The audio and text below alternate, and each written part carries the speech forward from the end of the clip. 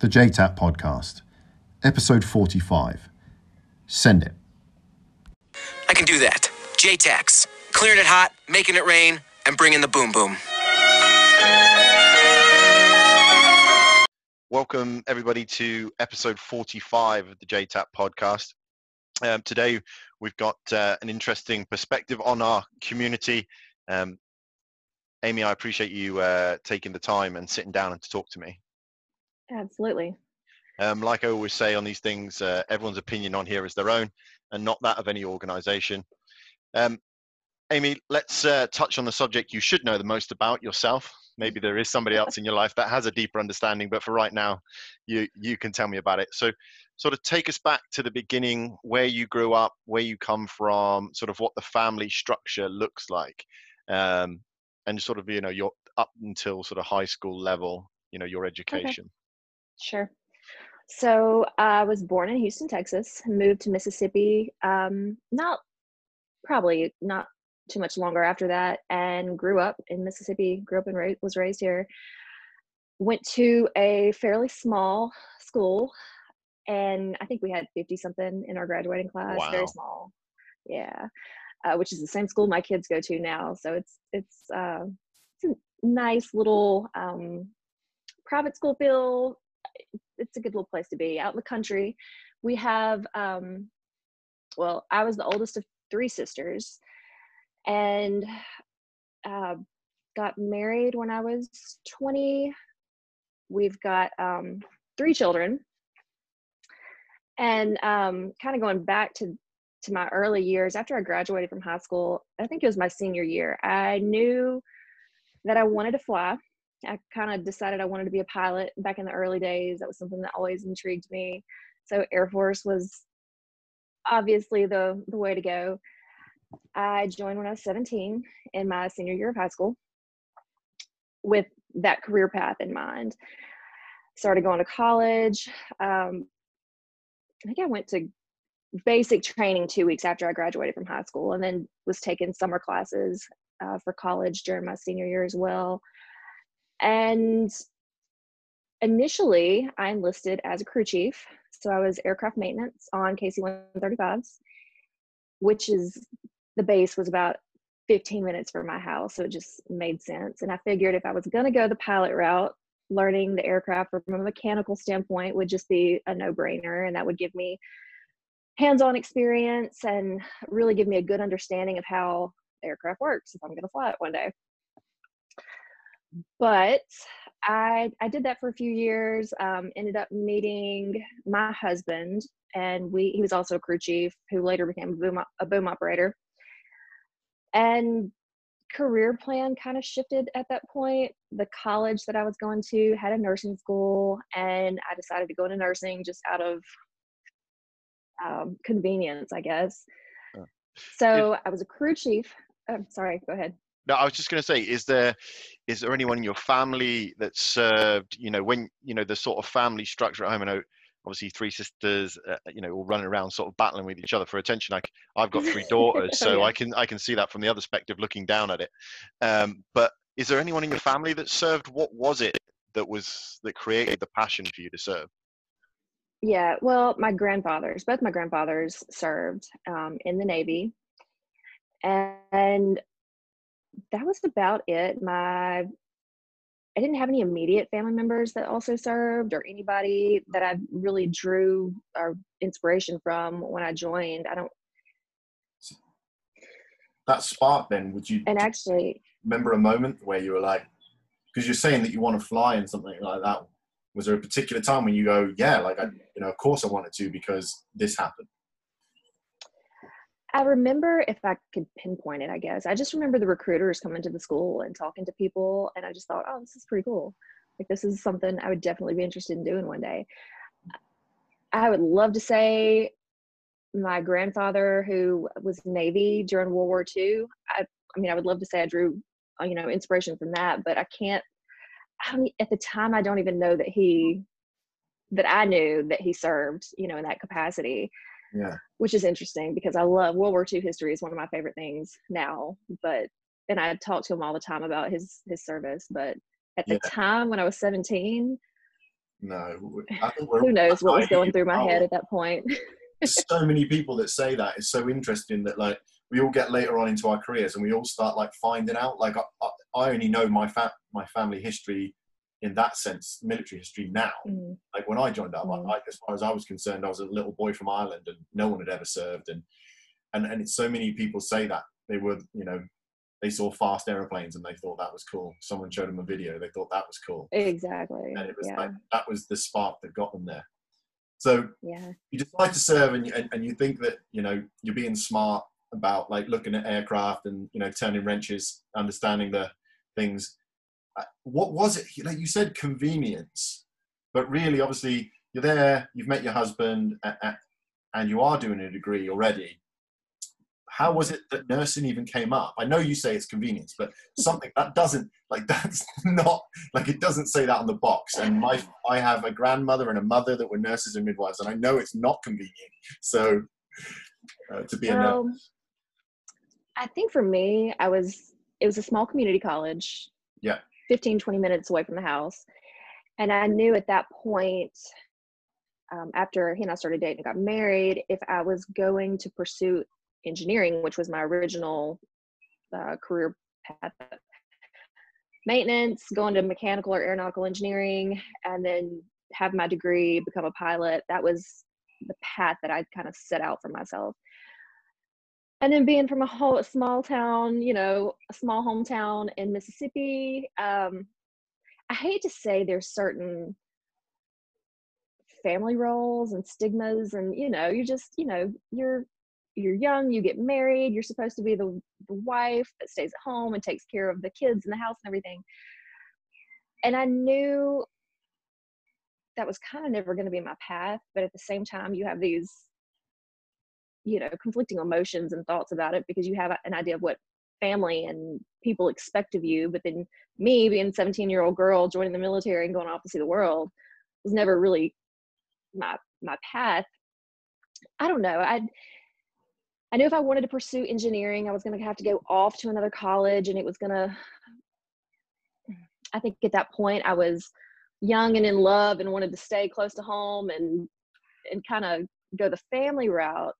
So there was a nursing school within the community college that I was going to, and I could do everything there, either online or at night while I was on orders, because that was right around the time that September 11th kicked off as well. Okay. And so we were on orders constantly and being sent off to, you know, these little deployments and things. So there was a lot going on. And I think at the time that just kind of felt like it was the easier thing to do. Yeah, I think it's interesting though, because like I don't ever want anyone to sort of think that, you know, those roles aren't important. It's like family's massive.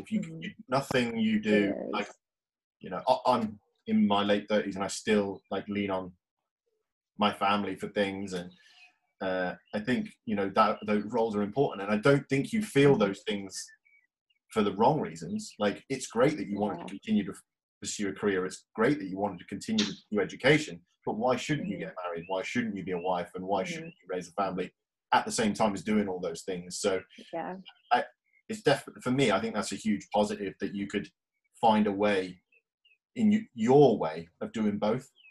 So what does that look like then? How do you, so you've decided to pick that, you go into nursing. What does the sort of the end of that look like? Because obviously you are serving in the military, and you're saying you're doing night classes, but at some point you've got to switch over to clinicals, right? Yes, and I was able to do that pretty easily because I am Air Force, but it's Air National Guard for us. So I was on orders and able to pretty much do it full time in the beginning. Once things started settling down, I kind of put that on the back burner and just went traditional route and guard drills, summer camp during the summer. So I was able to juggle that with full-time nursing school pretty easily in clinicals. I graduated in 2006, and which was also the year I had my first child, so my daughter. Just kind of did the traditional thing for a while with the Guard, and with my husband also being in, we would kind of switch up who would watch kids if I had a trip or if he had a trip. And that's pretty much been our entire our entire marriage.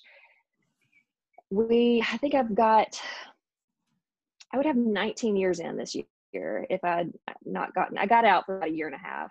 I had my daughter, and then a year and a half later had our son. So took a little year and a half break. And at that point, our base went through a BRAC, which is a base realignment and configuration. So they actually took away our tankers for about a 2-year time frame. And at that point, having the kids so close in age, and I was just trying to figure out, like, what do I want to stay? I knew I wanted to stay in, but I didn't really know what that was looking like for me at that point. I had my degree. I was a nurse, but I was still enlisted on the guard side as a maintenance crew chief, but they were taking our aircraft away. And I didn't know what they were going to send us. They sent 2 different airframes in for training just to see if it would work. And I decided kind of in that time frame to transfer to another base and become a flight nurse, got my commission. So I knew, kind of going back to the airplane thing, I knew I never wanted to be a nurse in a clinic, because I could have done that years prior and, you know, gotten my commission. But I loved the hands-on, you know, going and turning wrenches and being on the aircraft and being able to fly. That was always like a huge passion of mine. So the other base was about an hour and a half away, and I knew as a flight nurse I'd still be able to have the opportunity to fly and go out on missions and see a little more action. So that's what I did. At that point, that was 2010, and I've been doing that ever since. Yeah. On the guard side. The platforms that obviously you're working on, when you move over to flight nurse, because obviously there's multiple platforms for that role, because you're guard, are you driven into one direction, or do you go away to a school and they're like, if you're doing aeromed on this aircraft, it's like this. If you're doing aeromed on this aircraft, like, what is the sort of spectrum that you're expected to be able to operate on? So our 3 main airframes are KC-135s, which was what I was a crew chief on. So I knew that one like the back of my hand, which was fun, kind of being able to shift gears and operate on an aeromedical side. We don't fly on those very often, but that's one of our 3 primary airframes. The other 2 are C-17s and C-130s. Okay. The base that I'm at, we have C-17s, and they are like the Cadillac of the AE system. You know, you have good lighting, you've got plenty of room. Yeah. They're incredible. And then those are usually for our longer hauls, Germany back to the States or across countries. The C-130s are kind of my favorite, I guess. You know, you're a little more cramped and crowded, but I don't know, you can get down and dirty in some of these little locations and some of these fobs and land on these dirt strips, which you can on the C-17s as well. But I love the 130s for some reason. But yeah, we had to learn, going back to the aeromedical part of it, you have to know the electrical systems and your oxygen systems and what your capabilities are on all 3 airframes, and they're also different. You have to know how your emergency equipment will work within those electrical systems and within your parameters. And it's interesting. It's a lot of background knowledge on the aircraft, which I love, and I feel like I'm really good at that part of it. And then you get to take care of patients, so it's best of both worlds for me. You know, obviously you've done multiple trips as a you know, on the aircraft anyway, but when you switched over, obviously that's pretty a high tempo time, like especially for guys like coming out of theater. Is there like are the different air bridges? When you get orders, how does it look like?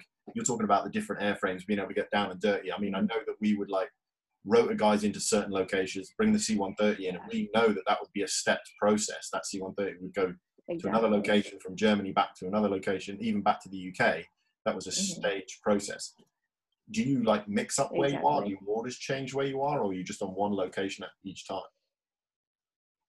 So the way our deployments go, and when Aerovac deploys, we deploy kind of in meshed groups. We'll have guard, reserves, and active duty, and they're all 4-month deployments. And when our unit deploys as a whole, we send a crew to Germany or a crew to Al-Udeid in Qatar or Afghanistan. So we're kind of spread out all over the place, and we have some people stationed in the States at Andrews and then at Kelly in Texas. And that kind of correlates with the, if you're saying the bridge of point A to B to C. So the way it works typically is if we were stationed in Qatar, which was my last deployment, we kind of had set days that we knew we were going to have missions, but then something might pop up also just out of the blue that we had to respond to. But our typical missions, we would fly from Al-Udeid with no patients. We would just dry aircraft with our equipment, and we'd fly either into Iraq or Afghanistan, figure out which stops we had to make, and we would pick up our patients there, usually bring them back into Al-Udeid, and they would stay there for a night, and then a Germany crew would fly in, pick them up, take them back to Germany. And then from that point, you'd either have another Germany crew take them back to the States, or a crew from the States flying to Germany to pick them up. So you never knew where the crew was originating out of, but that was kind of the process. Yeah. And so like you said, yes. Yeah, we were based out of there, but we would fly either the Iraq or Afghanistan route. We would fly into Bahrain, Kuwait. We had some flights going into Jordan, just all over, depending on where they needed us. It was not uncommon to get stuck in a place for a couple of days due to aircraft issues or crew duty day exceeding, the amount of hours that you were supposed to fly within a certain time frame. But then we would always end up back in Al-Udeid, and then we'd wait for our next mission. Yeah. How much sort of notice do you guys get on those kind of things? Like, how much information do you have about like what's being received onto the aircraft, like what state people are in, or how many you're getting before you like launch? So depends on where you're at. With Al-Udeid, we never quite knew what we were going to be getting. We would go in that morning, usually super early, to brief. We'd be alerted. We would have to respond within an hour at the briefing room to start our brief and get our weapons and get our intel, the whole process, load our equipment. We had a little bit more time to get the aircraft configured because we knew we weren't going to have patients at that point. And then we could have, if we were flying into Iraq or Afghanistan, we usually had 3 or 4 hours to get the aircraft configured and ready. We had a vague idea of what our patient load was going to be, but then you get there and it can always change. You might have patients drop off. You might have patients added. We might have had an extra leg somewhere else that we had to go pick patients up at. So we would have, within the system, it's called Traces, and Traces is what keeps up with your patients, and it's this big computer system that they'll input patient information in. So we kind of had an idea of what to expect, but conditions change and people get added. So it's not uncommon to get to a location and say, oh, well, here's 3 more patients that we didn't know we were getting. So it's a lot of, trying to make on-site decisions as far as, do we have enough room for this patient, their equipment and their luggage? Do we have enough hours within our duty day to make that extra stop, or whatever the case was? We also had to make decisions on cargo. Can we take this extra cargo? Will it interfere with our patient load and what we're able to do within our AE? Because the mission was always primarily AE. Everything else was secondary. So we got to make calls on the cargo or the extra passengers that they were trying to stick on the plane. So it's a lot of logistics involved within that. When you're sort of arriving, and I'm going to sort of take it to the most dirty situation, as opposed to like the nice, clean going landing, on a nice strip, and the guys at the roll 3 of package, everything coming out nice. What sort of interaction do you guys sort of have with like the PJs and the CCT guys when you're going into somewhere more austere? Like, how much are you having a conversation with those guys, and then once you get physically into the location, what's the sort of like that handover? What does that look like once you're on the ground and the aircraft's in those situations? So for so within a regular AE crew, we have typically 5 members. We have 2 nurses and 3 med techs. So your head nurse is your medical crew director. And if I was flying medical crew director, which I was on my last deployment, once you were about an hour out of landing into any location, you would go up to the flight deck with the pilots, and you would get on the radio and you would make a call into that location. You would let them know, okay, this is what we need. These are the patients that we have that we're either offloading or that we know we're getting. So we are going to need an ambulance. We're going to need, if we had a critical patient or somebody with a little bit more, if they're conditioned, say it was a cardiac patient, you know, you'd want to let them know we need something, they need to come out with a monitor, or we need to have an ambulance that's equipped for ACLS, you know, protocol if something were to happen on the ramp as we're offloading a patient. So little things like that.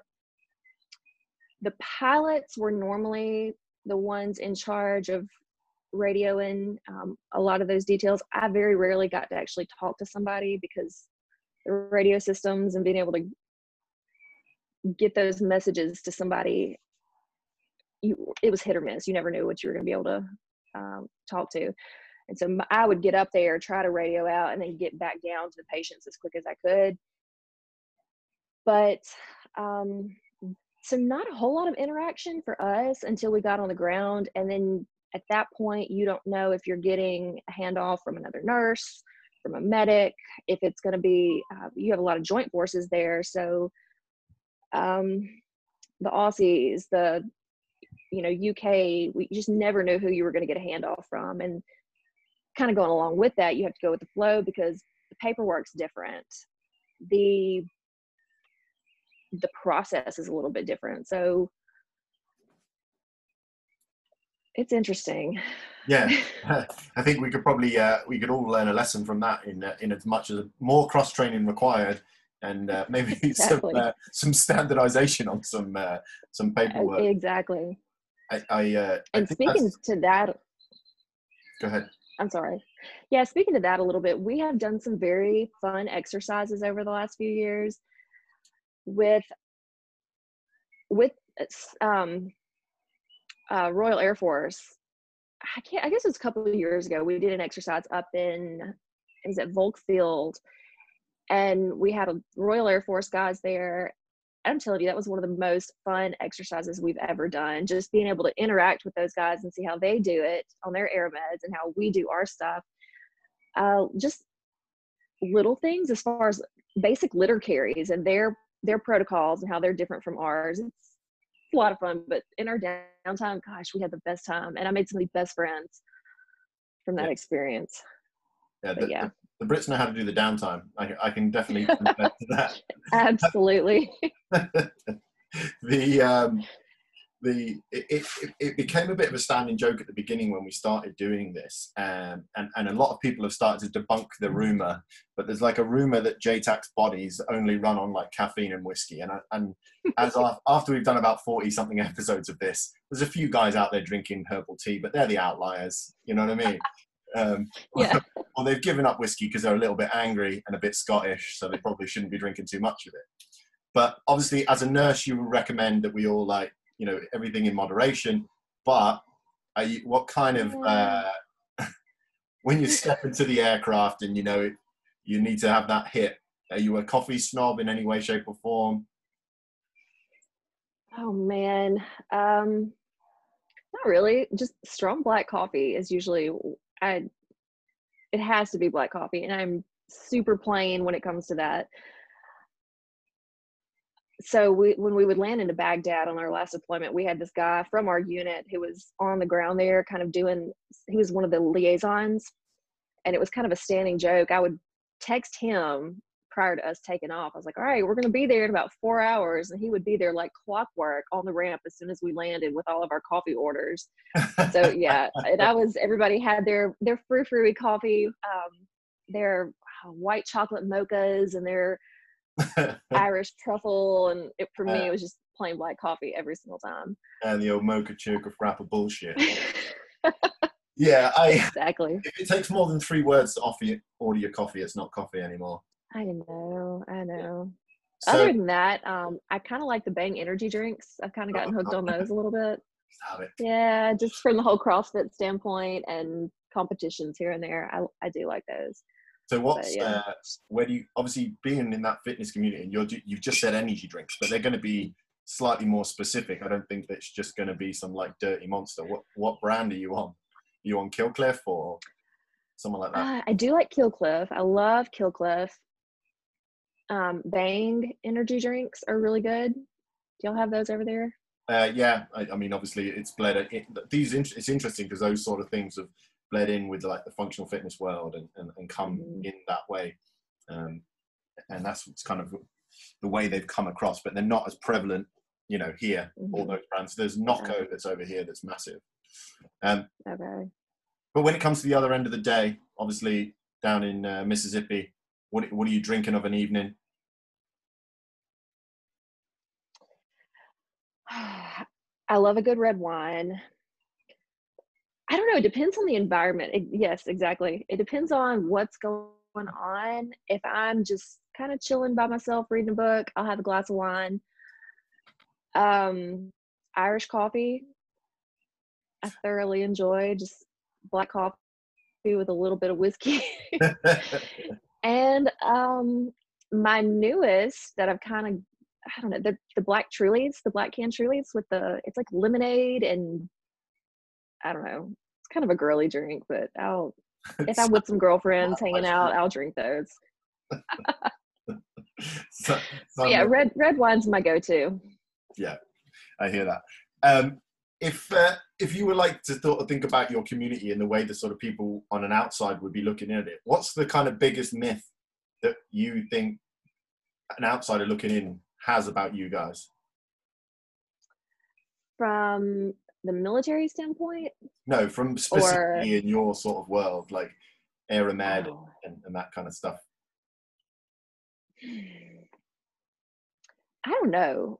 I think a lot of people that hear that I'm a flight nurse and that I think the misconception is that we're all flying around on helicopters, responding to these big traumatic wrecks and accidents. Whereas for us, it's very different. We're getting everybody on the back end of that. So your medevac responds first, your rotary wing picks them up, takes them to, these hospitals where they get them stabilized. And that's kind of the point where we pick up and step in. So by the time we get patients, they're already decently stable, I guess, or, a day or two out from whatever accident they had. Yeah. But I think it's less of the trauma, point of injury, trauma, stabilization. It's less of that and more up. You never know what you're going to get. It may be pediatric patients. It may be cancer patients. It could be gunshot wounds. It could be psychiatric. So much psychiatric right now. I would say that is the vast majority of what we take care of recently. And then your sports injury, your orthopedic stuff, cannot tell you how many injuries we had where somebody stepped into a pothole and twisted their ankle or blew out their shoulder doing push-ups or bench press. Somebody got tackled wrong playing football, because they had so much downtime. So it's a lot of that kind of stuff too. See, downtime is bad for you. It's bad for your health. Work more. Get out and work. We had one guy that we picked up. He had been in, where, I don't remember exactly where, but they were finally finding out that they were getting to leave and go home within 2 weeks. And he was so excited that he attempted a backflip, landed wrong, broke his ankle, and got to get out of there 2 weeks earlier because we got to. Sweet. But absolutely. You never know. The thing is, like, you just never think about that sort of stuff. You never think about a guy. I guess it happens, someone does something dumb and like breaks their ankle. They can't be there anymore. But like, you always think about it being that worst case scenario. Someone's been shot, someone's been blown up, blah blah blah. But you don't think about all the other things. Also, it's like there's this sort of like idea, when people see those photos of you guys in the back of the aircraft with like the pods up and all this, and it's like, oh my goodness, they're conducting open heart surgery in the back of the aircraft while it's flying or something. And that kind of stuff. And I guess. And they're actually gearing towards that. And I think they've had it in the works for a while to be able to do that and conduct certain operations in flight, which That's is crazy. phenomenal when you think about how far they've come. Yeah. But yeah, you see some crazy stuff. I mean, it's from one end of the spectrum to the other. Yeah. We also take care of retirees or contractors that have come over, like, you know, these older guys who may have been retired Air Force and now they're contracting. So it's yeah. I mean, I guess full spectrum. It doesn't cross your mind. I think it's terrible that obviously you go for the worst case scenario, but you know, it's constant. And that's another thing. You hear all these stories about guys and that pathway that they go through. You know, they get hit. Their combat medics take care of them. They put them on the Black Hawks, and the PJs take care of them. And then they get put into a role, you know, role 3 or whatever. And then you guys come along and you take them back to Germany, and they're there. You know, they could be there for months or whatever, and then they come home. There's so many people, so many touch points. And exactly. It's interesting. A lot of my friends, if you listen to, there's a guy called Dunk, British guy. He went back. He's gone back and he's traced everybody that touched him from the moment he had his legs blown off, and like he's got them all together, and he's like spoke to every single one of them, because he was like, well, so many people put their hands on me, you know, just to get me home, and he was pretty much, you know, he's unconscious for most of it, or he doesn't. And he's got the names of the crew who pulled him out and everything. And I just think no one, from an outsider's point of view, no one realizes how many people put their hands on you to get you home. Exactly. Yeah. It's incredible. The whole process is incredible. And it just goes so seamlessly. Typically, I mean, you're always going to run into little hiccups here and there. But overall, I mean, it's an amazing system. Yeah, it's very well designed. So when you're like, obviously you know, you're running a whole team and you've got the whole setup and it's busy in the back there and stuff. How do you, like you said, obviously there's a lot of logistics going on. How do you set that up? How do you manage that? Are you like, you got it all on a notebook? Is there like a set of guidelines that you guys follow? How do you run your business in the back of the aircraft? So before every mission, we have a brief, and in that briefing, each person has a role. So your MCD, your first flight nurse, is the one that's kind of the director of that crew and handles most of the paperwork, handles most of the decision making. You handle the onload and offload. You direct the onload and offload of patients. Your second flight nurse is the one that's kind of in charge of patient care. So if something were to happen, they would be the one running the emergency scenario, like the code or whatever that would entail.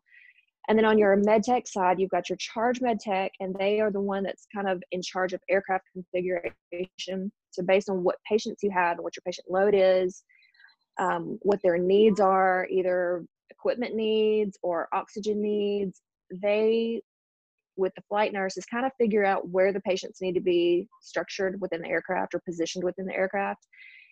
And kind of just goes from there. You, based on what you know your patients are going to have and what they're going to need, you kind of make your load plan during your brief, and you know where your patients are going to be sitting or laying, based on where your oxygen ports are or where your oxygen sources are. On C-17s, we have oxygen that comes from the aircraft. If you're flying in a C-130, you have to bring your oxygen with you. So there's a lot of little details like that play into it. But before you ever get your patients, you kind of have this rough plan of where everybody's going to be sitting, where everybody's going to be laying. You get out to the aircraft, you configure it based off that plan, and you set up your litter stanchions, you set up your oxygen lines to the patients that are going to need oxygen. And inevitably, something always changes at some point. But that's your rough draft for the mission. And then if something changes, you just reevaluate it, come up with a secondary plan. And the type of person that I am, I never get too, I don't know, I never get too caught up in the whole process. I'm like, well, if something changes, we just tackle it then, come up with an alternate plan and push forward with it. You know, our primary mission is to deliver patients safely from point A to point B. And if that means ultimately taking a late takeoff somewhere, well, you know what, they're there to transport us. So I don't get too caught up in that. And no, I think that's great. I think it's interesting that, you know, you can apply that across our entire community. And as much as you've got a plan, you know, failing to plan is planning to fail, but you can't be so rigid in the fact that you can't adapt to the situation. And, you know, good leaders are the kind of people that can look at a situation, hear what everybody's saying, and then go, okay, well, from what I'm, you know, from the information I'm being provided, this is the decision we're going to make. Because the worst thing you can do is not make a decision, right? And just and like force down a bad path. So yeah, I think that's hugely important. So with that being said, obviously you're looking at it from that, you know, leadership point of view, and you have all that experience. But if you could go back and speak to that young girl, you know, joining the Air Force, what sort of 3 things would you say to her? Like, hey, you're going to learn these things along the way, so don't worry about that. But you need to focus on these 3 skills, and they'll get you, you know, successfully through your time. Oh, wow.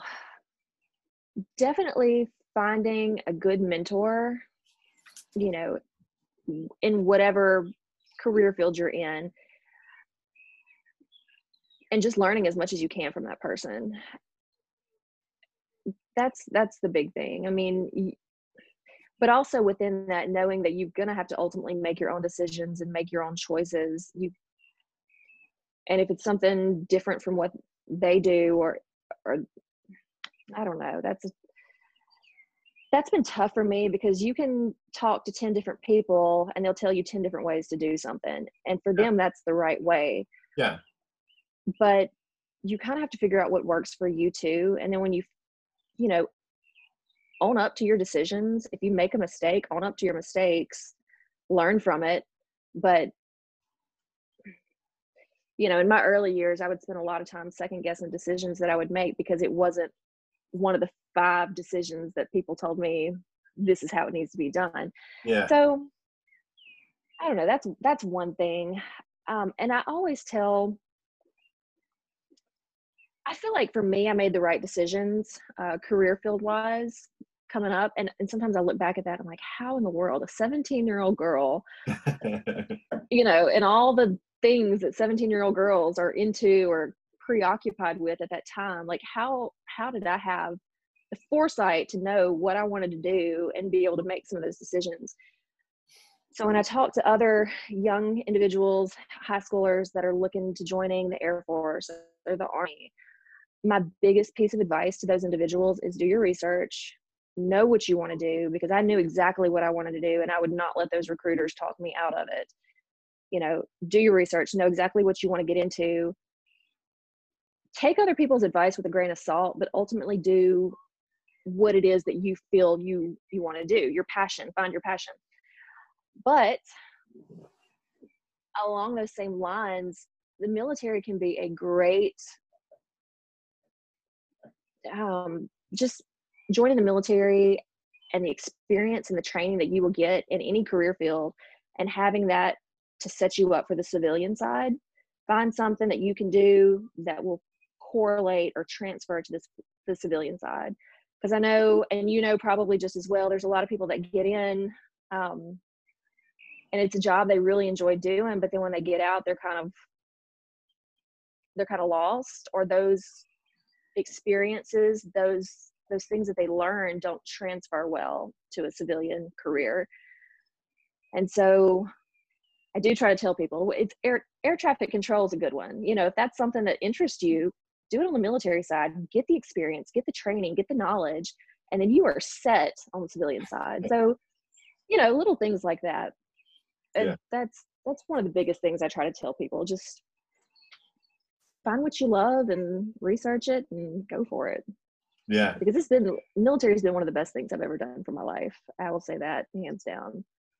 Yeah, I totally agree. I think, you know, it's hugely important to have a plan, but it's, you know, it's also important to soak up everything along the way. Do you know what I mean? It's exactly. Like, don't miss the moment because you were too busy like looking at the, you know, at the end. You've got to have you've got to have the bigger picture in mind, but you know, you also enjoy what's right in front of you in the moment. Otherwise, it'll fly past and you'll miss it. Oh, it does. It does for sure. If I was going to ask you, like, what we would call a dip, or your best story, your funniest story, the silliest thing you've ever seen, or the dumbest thing that's ever gone wrong. I know you gave us a couple of funny stories already, but like, I'm sure you have plenty. Is there one you can pick out where you're like, hey, this is the most ridiculous thing that's ever happened?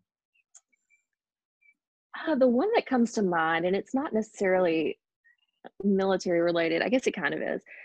When I was 19, I had the opportunity to take a 30-day transit. It was a transit alert job in Aviano, Italy. And this was my first big trip with the Guard. It was me and this guy who was about to retire. He was probably in his 50s and he was getting ready to retire. So the two of us fly over to Aviano, Italy for a month. And we get over there. And of course, all these other young people or young guys and girls, oh yeah, let's go to Venice for the weekend. Let's go to Rome for the weekend. But when it comes down to it, they're stationed there for 2 or 3 years. They're not in any big hurry to go. So it was Veterans Day weekend. And so it was a 3-day weekend. We had a long weekend and I was really wanting to go somewhere and trying to make plans. Everybody basically kind of fell off the radar. So it was going to be just me. 19 years old in Italy. I don't speak the language. I went down the street to a travel agent, booked my flight, which is crazy at this point to think about it. But I flew my little 19-year-old self down to Rome for the weekend by myself, and just walked until I got a little paper map, walked until I found my hotel. I didn't know how to make calls because this was prior to cell phones. Of course, my family back home can't get in touch with me for the weekend, so they're freaking out. And now I just look at that and I'm so thankful for the experiences that the military has allowed me to have. Like that, for instance. Yeah. Seeing the world, being able to travel and just go all over the place. That was probably one of the best experiences I've ever had in my life, being in a city in Rome by myself. And you don't realize just being with another person in those conversations, how much that can distract you from just being in the moment and seeing everything there is to see around you and just soaking it all up. Yeah. So that was probably just early on in my career, but one of the best experiences I've ever had. Yeah, that is an absolutely incredible story. And I would say that hats off to 19-year-old you, because I've, a lot of our guys do that kind of stuff. And I was, that should be a piece of advice for anyone joining the military. You get an opportunity like that and you take it. You know what I mean? You get it done. And absolutely. Yeah, that's incredible. There's a guy called Cody who was on episode 15 and he's stationed in Italy right now. And that's all he talks about. He's like, the mountains here are beautiful. The wine here is beautiful. The people here are kind. And he just he gets out of his helicopter and he's gone and he's just off enjoying it. And I'm like, that 19-year-old you was exactly right. Get out of there, do something. Exactly. Anyone else can stay on the base and drink beer, but that's boring. That's the thing. You never, and that's what I try to tell my young guys when we are on missions, wherever we're at. Don't stay in your room. Get off base. Go see these places, because you never know if you'll have that opportunity again. And for me, I've never been to Italy since then. I'm 37 years old. So a lot of money to Italy. Take advantage. Yes. So take advantage of every opportunity that comes up. Just take advantage of it. And it was incredible. So no regrets. Well done. Well done for that girl. So sort of to a little bit more sort of lighthearted, kind of get inside your mind a little bit. If we were to make you go and operate your job, but you're on a desert island, so you're still going to be able to function, you're still going to be able to do your role. What 3 items are you going to take with you to the desert island? Oh gosh.